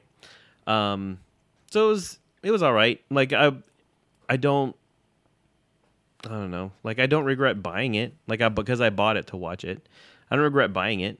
But it's not, I don't think it's one of those movies I'm going to put on frequently to watch. That's fair. Would you say it's better than the Batman? It's different, right? Like, the Batman is like dark and gritty, and it's more of a detective procedural with Batman, like with like a layer of Batman put on it. Yeah. So that has its own thing. I like that. That would probably be one of my favorite like DC ones. This one is vibrant. The characters are boisterous. It's like an anime, like a real life anime. Like, is basically what it feels like. Everybody's over the top. Like, George Lopez's character is just like chewing up the scenery left and right. A lot of things happen in there. Like, he's driving a Toyota, like Tundra, like pickup truck, like, and all of a sudden he knows how to fly a frickin' Beetle airship, and like knows what everything does. It's like, okay, I guess we're just gonna go with this. Like, he just knows. There's how to a do lot all of this. There's a lot of things you just kind of have to take on, movie magic, and it's fine, but I would like to see a little bit more development with the characters. Well, hopefully, I know James Gunn has confirmed that Blue Beetle will stay in his DC universe, so hopefully we will get a little more development, in Blue Beetle 2, or if he makes an appearance in something else. Yeah, I don't know what. Like, I mean, like, that's the thing is, like, Blue Beetle is like one of those lower tier superheroes where, like, I don't really know like what he does or where he comes into the whole story of things. Like, I've never seen him in any DC comic that I have ever read. I want to say, I'm not positive, but I want to say he's a member of Young Justice, which is like DC's version of, well, I was going to say DC's version of Teen Titans, and I was like, Teen Titans is DC, so I sound like a fucking idiot, but their version of Young Avengers. Gotcha. And isn't there like a red one too? Isn't there like a Scarab or something? Like a... Dude, I had no idea who Blue Beetle was until the movie came out, so I am 100% the wrong. Robbie, head on over to the Discord. Let your boys know what the hell we're talking about here. We're out here in the weeds with this Blue Beetle character. We're just flying by the seat of our pants, dude. Yeah. All we know is this movie. We don't even know how accurate that is. I don't know my ass from a scarab over here. But I will tell you, the movie that I was impressed with, that I got to watch this weekend, was Gran Turismo. Really? Mm-hmm. Yeah, so I don't know if anybody's watched the movie Gran Turismo, but it's basically, it's, a guy enters. He's one of the top ranked Gran Turismo players in the world. He goes into a competition to do the actual he wins an actual competition to go do this basically try to race cars in the real world. Like, he basically competes against 10 other winners of the simulation, and then they get to race in the real world. They get to go to a camp, and then they get to go out and try to obtain their actual racing license and join a circuit. So the kid that the story is based on, he actually did his stunt work in the movie, the actor's stunt work in the movie. So he's like legitimately in there racing, which is cool. He's done over 200 races in his professional career. So this is one of those kids that went from playing video games in his house to actually doing what he loves in the real world, which is cool. I don't know how much of the story in the movie is based on truth. There's always a little bit of embellishment, as we've learned from the Tetris movie. But yeah, I think there's a lot of racing involved. Like, if you like Japanese imports, Nissan, Nissan basically the whole thing is sponsored by Nissan, right? Like, the whole story takes place because this gentleman wants to basically broaden Nissan's sales demographic because 80 million people play this game, so that if they can get somebody who races and has passion and does well in the circuit, then Nissan essentially basically gains hypothetically 80 million new people to buy their cars, which is basically how they sold this competition to begin with. So everything in the car, everything that they race is Nissan. So like the GT. What was it? GTR is basically the car du jour, but there's lots of Lamborghinis and a bunch of other fancy Ferraris and cars like that you get to see in the background when they're doing their actual races.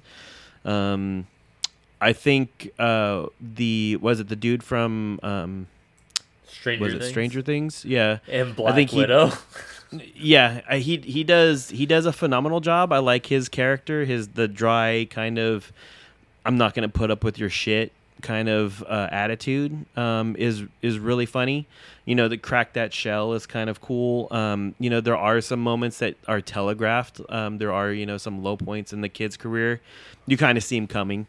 Other than that, like if there's not a lot of talking, not a lot of plot points in the movie, other than the race. And getting your license and doing the racing. Essentially, he gets into an accident and kills a spectator by accident. Like when he wrecks his car, he basically is racing in the Nürburgring and hits an updraft coming up a hill, and his car basically like sails off the track and crushes an onlooker. And so he's got to kind of come to terms with that it wasn't his fault, but because of that, a lot of the professional racers are like, this is why people who play video games shouldn't be doing actual racing. So they basically go from like, okay, well, we're just going to do circuit races to you're going to do the Le Mans 24-hour race, and you basically have to podium to be considered a real racer. Is basically what the plot of the last half of the movie is. So he gets like two of the other guys that he was in the competition with to race with him for 24 hours, and they basically just try to get either first, second, or third place. So it's cool. I think in racing movies, like if I'm gonna do like my top 10 racing movies, it would be up there. It would be probably like maybe in the top 10. But I think if you're looking for a good Le Mans race, I think Ford versus Ferrari is better. Yeah, I was like, what's your number one racing movie? I mean, I would say like Ford versus Ferrari is pretty good. Rush is another one. The Niki Lauda story is pretty good. That one's got Chris Hemsworth in it. Like that one was actually pretty decent. So I would probably say those two are like my top 1 and 2 picks. I was like, where's Fast and the Furious place in this? Which one? Number one. Maybe I should. Yeah. So I was gonna say it'll be it's Rush, and then it's Ford versus Ferrari, and then the last 8 spaces are like Fast and the Furious 1 through 1, 3, 4, 5, 7. Yeah, I was like, you can only count the ones where racing's the actual part of the plot. Which after about 3, we kind of lose the thread there for a little bit. Yeah, until they go into outer space, and then it all comes back. The racing Martians. But yeah, that's probably a pretty good one. Is I got to think about like all the because I mean, there's a fair amount of racing movies out there, right? But I think Gran Turismo it does a bit like Need for Speed was a fun movie, but and I have a special place. I have a special place in my heart for it because like they did. A lot of the racing for that in San Francisco. So there is that scene where they're driving and that Mustang gets just decimated, like it gets like T-boned in an intersection, like and flips over or something like that, like wrecks in a major intersection in San Francisco. And I remember driving to work the next day and just seeing like car parts all over the road because like the crew like just basically pushed them all off to the side of the road because they were like running late. So they didn't have enough time to clean up. So it looked like just like a Mustang had I mean, it was. A Mustang did get obliterated there, but like, they just left all the parts on the side of the road. I was just like, oh my God, what happened here? It wasn't until the movie came out that I was just like, oh, that would explain it. But yeah, there's a fair amount of movies. That would be a good one. I want people in the chat to put up what their favorite racing movies are too. Yeah, head on over to Discord. Let us know. Is it Fast and the Furious? Is it Need for Speed with Aaron Paul screaming in the trailer that everyone loves to post that picture? Head on over. Let us know. Yeah. But yeah. Rush. If anybody wants to see a good movie, watch Rush. All right. Did you watch anything else, or was that it? I'm trying to think. No. I gotta get my anime fix back in, so I gotta start watching that again, and then I gotta get Ahsoka done because I think that's done now. So I gotta finish watching that, and then trying to think. I don't think there's any other movies that are coming up right now that I need to see. Real quick, I was like, I completely spaced it. I don't know why. Before we leave the spoiler zone, I Saw X. And so how is it? So I'll tell you right now. Like I've watched. This is the only horror movie. I would call it a horror movie, right? This is the only horror movie franchise that I've seen every movie up to, like the reboot, or not the reboot, but the one not Saw X, but the one. Which one did they come out before? Spiral. Yeah. So I've watched everyone up to Spiral. So wait, you've seen all of them? You've seen all 9 movies then? Mm-hmm. I have. Shannon, that means you have to see X. You've seen all 9. You have to see the 10th one. Then. I mean, I probably when it comes to home movie, I'll watch it, and even then, I'll watch it by myself because my wife is not a fan of those movies. Yeah, I can see that.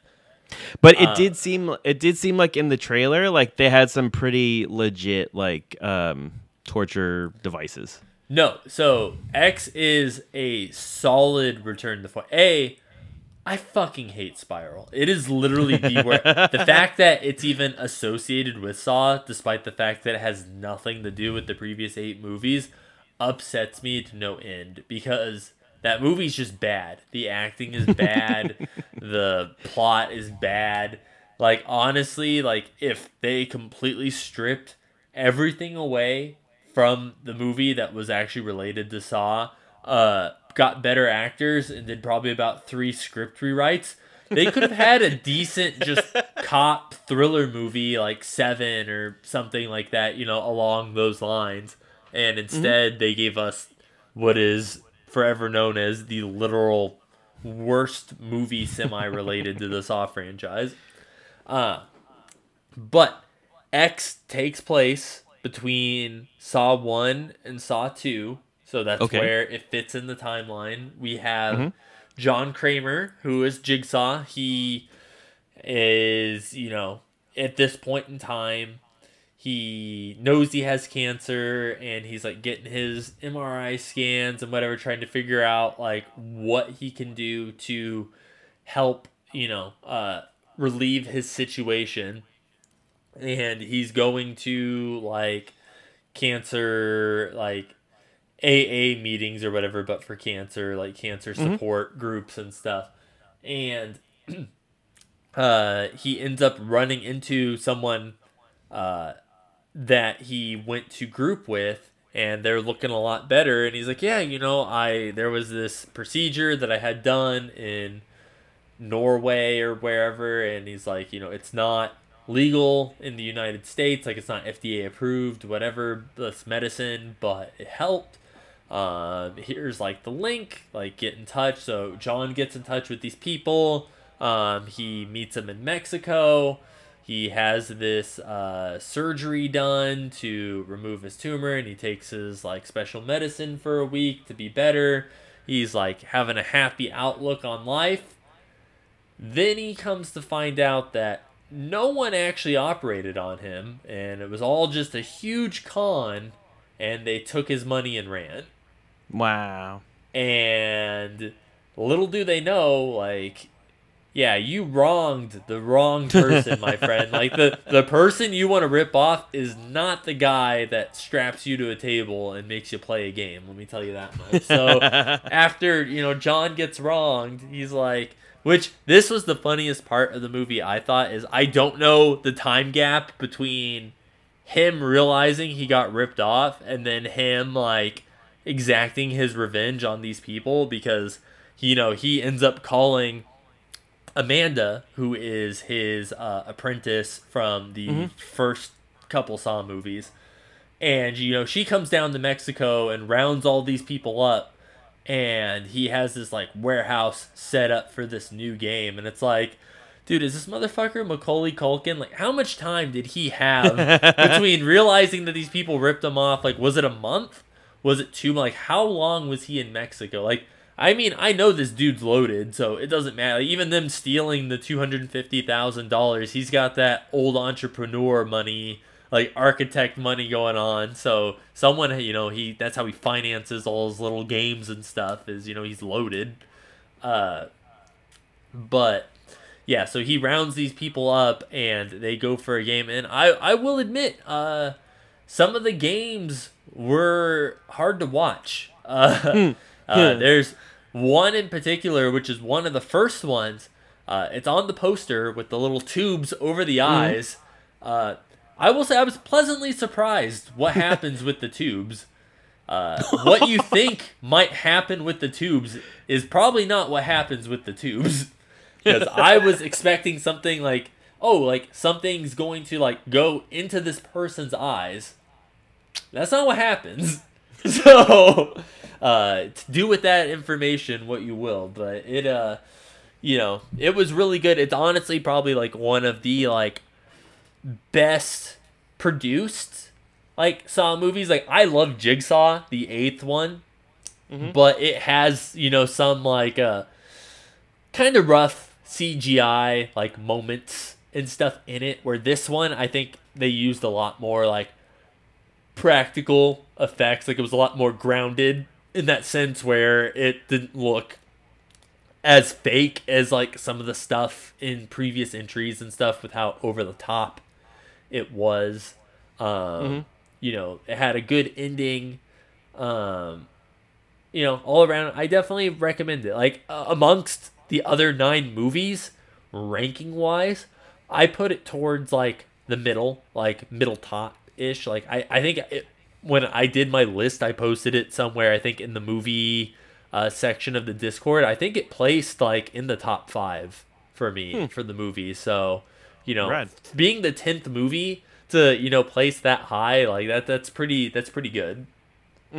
No, that's great. I mean, definitely don't feel like you're wasting your money at that point. But I was gonna say, do you feel?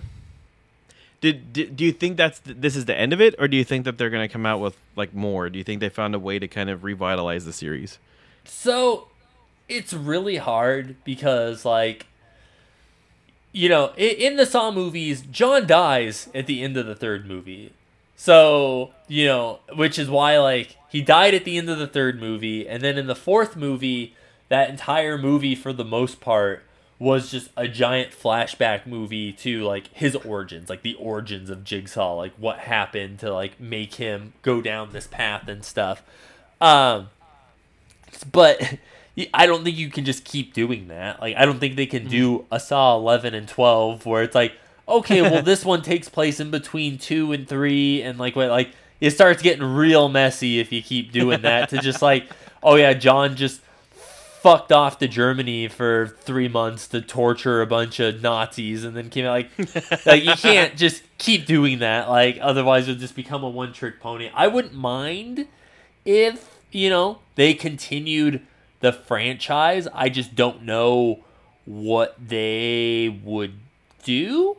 Like, just because... I mean, what if they did a movie where they went back and did the Saw Testament, where it was just like the apprentice going through her trials?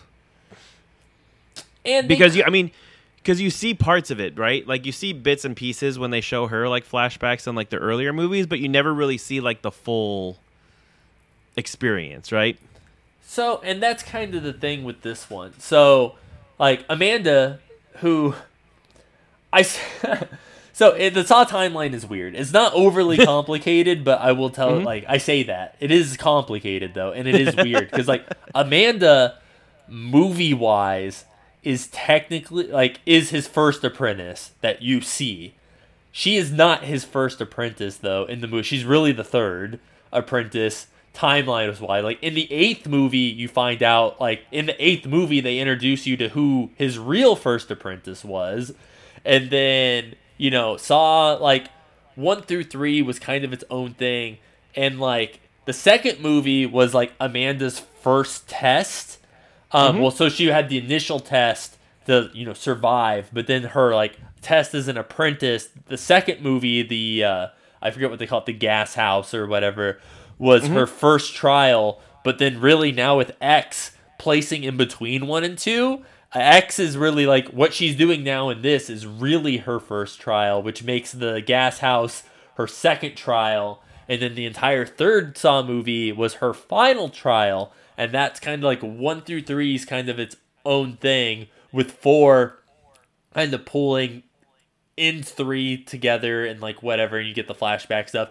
And then like 5, 6, and 7 are like the other apprentice, the FBI agent. That's kind of like his arc of where now he's taken over as Jigsaw, and his kind of beginning to end doing that. And then the 8th movie takes place both before Saw 1, but after Saw 8, because it takes place in both time periods. And that involves his very first apprentice, which I was really kind of sad we didn't get to see him.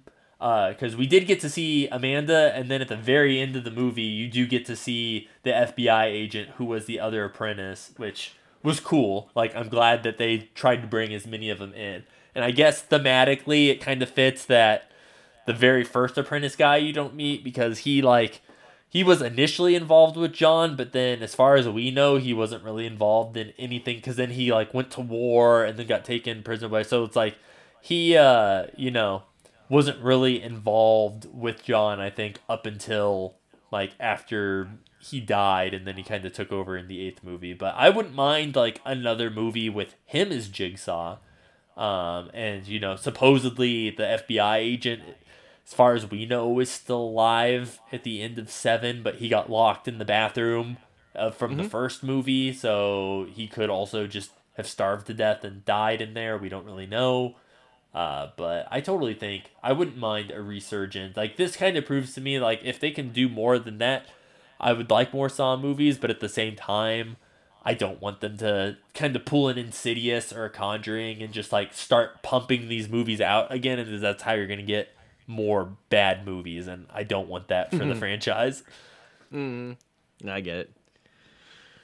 Oh, I forgot I have one more movie I saw. Well, I didn't see the full movie, but I watched Sisu, or part of it. Oh, you remember Sisu? I completely forgot about Sisu. That's one of those things where it's like we talked about it when the trailer came out, and then I never heard anybody bring it up, and then it's like I saw it was on, like, you could rent it off Amazon Prime, or I was like, holy shit, like, that's actually out, and then I never watched it. Forgot about it again.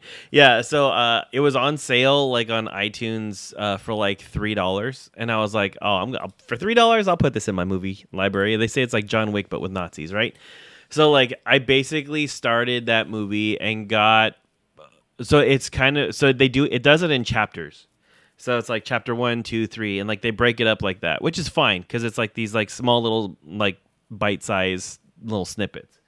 And I tell you, there is, like, probably in the first 30, we watched 30 minutes of the movie before my wife was like tapped out. She was like, I can't do this. Like John Wick, yes, this is a little different, a little bit more gritty, a little bit more violent, like more bloody, definitely more bloody. Like, I mean, he's riding a horse and the horse steps on a mine and like just parts of horses everywhere. And like I was just like, oh my god! And like he gets like ragdolled like off, and like he basically wakes up in like the carcass of the horse. And I was like, oh, this is rough. It's like Tarantino's John Wick. Yeah, like this is hard. So I'll finish watching it on my own and let you know how the rest of it pans out. But I mean it's slow in the beginning. It's very slow. Slower than like, John Wick, like there was plot, right? Like you got to see like what happened, his wife dies, gets the dog gets killed, like then he goes on this hellbent range. Like this is like, this dude is out, basically runs away from the war. Like he's in Finland, and decides that he doesn't want to be in the war anymore. So instead of just like taking like an active discharge or like whatever, he's just a deserter. He just like goes into the wilderness, gets a tent, and like stops talking to everybody. Has a horse, has a dog. All he's doing is panning for gold. He finds a shit ton of gold. He's trying to go to town to sell it, and the Nazis are basically pushing their way through Finland to try to gain more territory. So like the minute he runs into the first band of Nazis is just like, whatever, bro. Like he's marching to his death. Leave him alone. We got bigger fish to fry. He goes around the corner and he basically meets up with another band of Nazis, and the Nazis, these guys are just like, give us your gold, we're going to kill you. And that's when he stabs the dude in the head that you see in the trailer, and then basically just massacres the other two people that are with him. And then, basically once he gets past that dude, like the tank, the first platoon of Nazis, one of them has a tank. They hear a bunch of gunfire and a bunch of shit going off. And they're like, whoa, this isn't good. Like, there should have been like maybe one or two shots, like not like a whole litany of gunfire. So then they go back to check, and they're like shooting like tank mortars at like this guy, trying to get his gold, trying to kill him. And basically that's when he runs into the minefield, and that's like chapter 3. So we'll report back next week with more information on Sisu. All right, like. I might. Now that I remember it's out, I might be down to download it and check it out. Yeah, I'd be interested about it. Yeah, it's like it's been sitting on. I'm not gonna lie, it's been sitting in my queue for like 3 or 4 months. So like I'm not. It's not. It hasn't been high up on my list, but yeah, it seems decent. It seems it's well shot. Like I said, it's just a lot bloodier than a John Wick movie. All right. Well, you want me to land this bad boy? Shannon, take her down. You know what, guys? Thank you once again for listening to another episode of That Pixel Life. Please follow us on Facebook. You can find That Pixel Life there. It's kind of a defunct kind of group on there now. We typically talk to each other through Discord. You can find us there, That Pixel Life. You can also follow us on Twitter. Zach is doing a great job keeping us up to date on the Twitters, or X, whatever you want to call it now. Might have had some Raiders shenanigans on there this weekend because that's where he was. And I would like to hear what you guys have to say about what your favorite racing movies are. We don't need to do a top 25. I know you guys have gone crazy with the lists, doing your top 25s of everything down to favorite 2-ply toilet paper. So maybe drop a line. Let me see what you're into these days with your racing movies. But I think that's it. We'll see you next week. Zach will probably be back, hopefully. And Justin, if Robbie was here, what do you think Robbie would say? Robbie would say, hey guys, Charmin is the number 1 2-ply toilet paper. And go be great. And I can't believe you guys don't know more lore about the Blue Beetle and the Red Scarab. Oh, you don't read comics at all, you idiots. Weebs.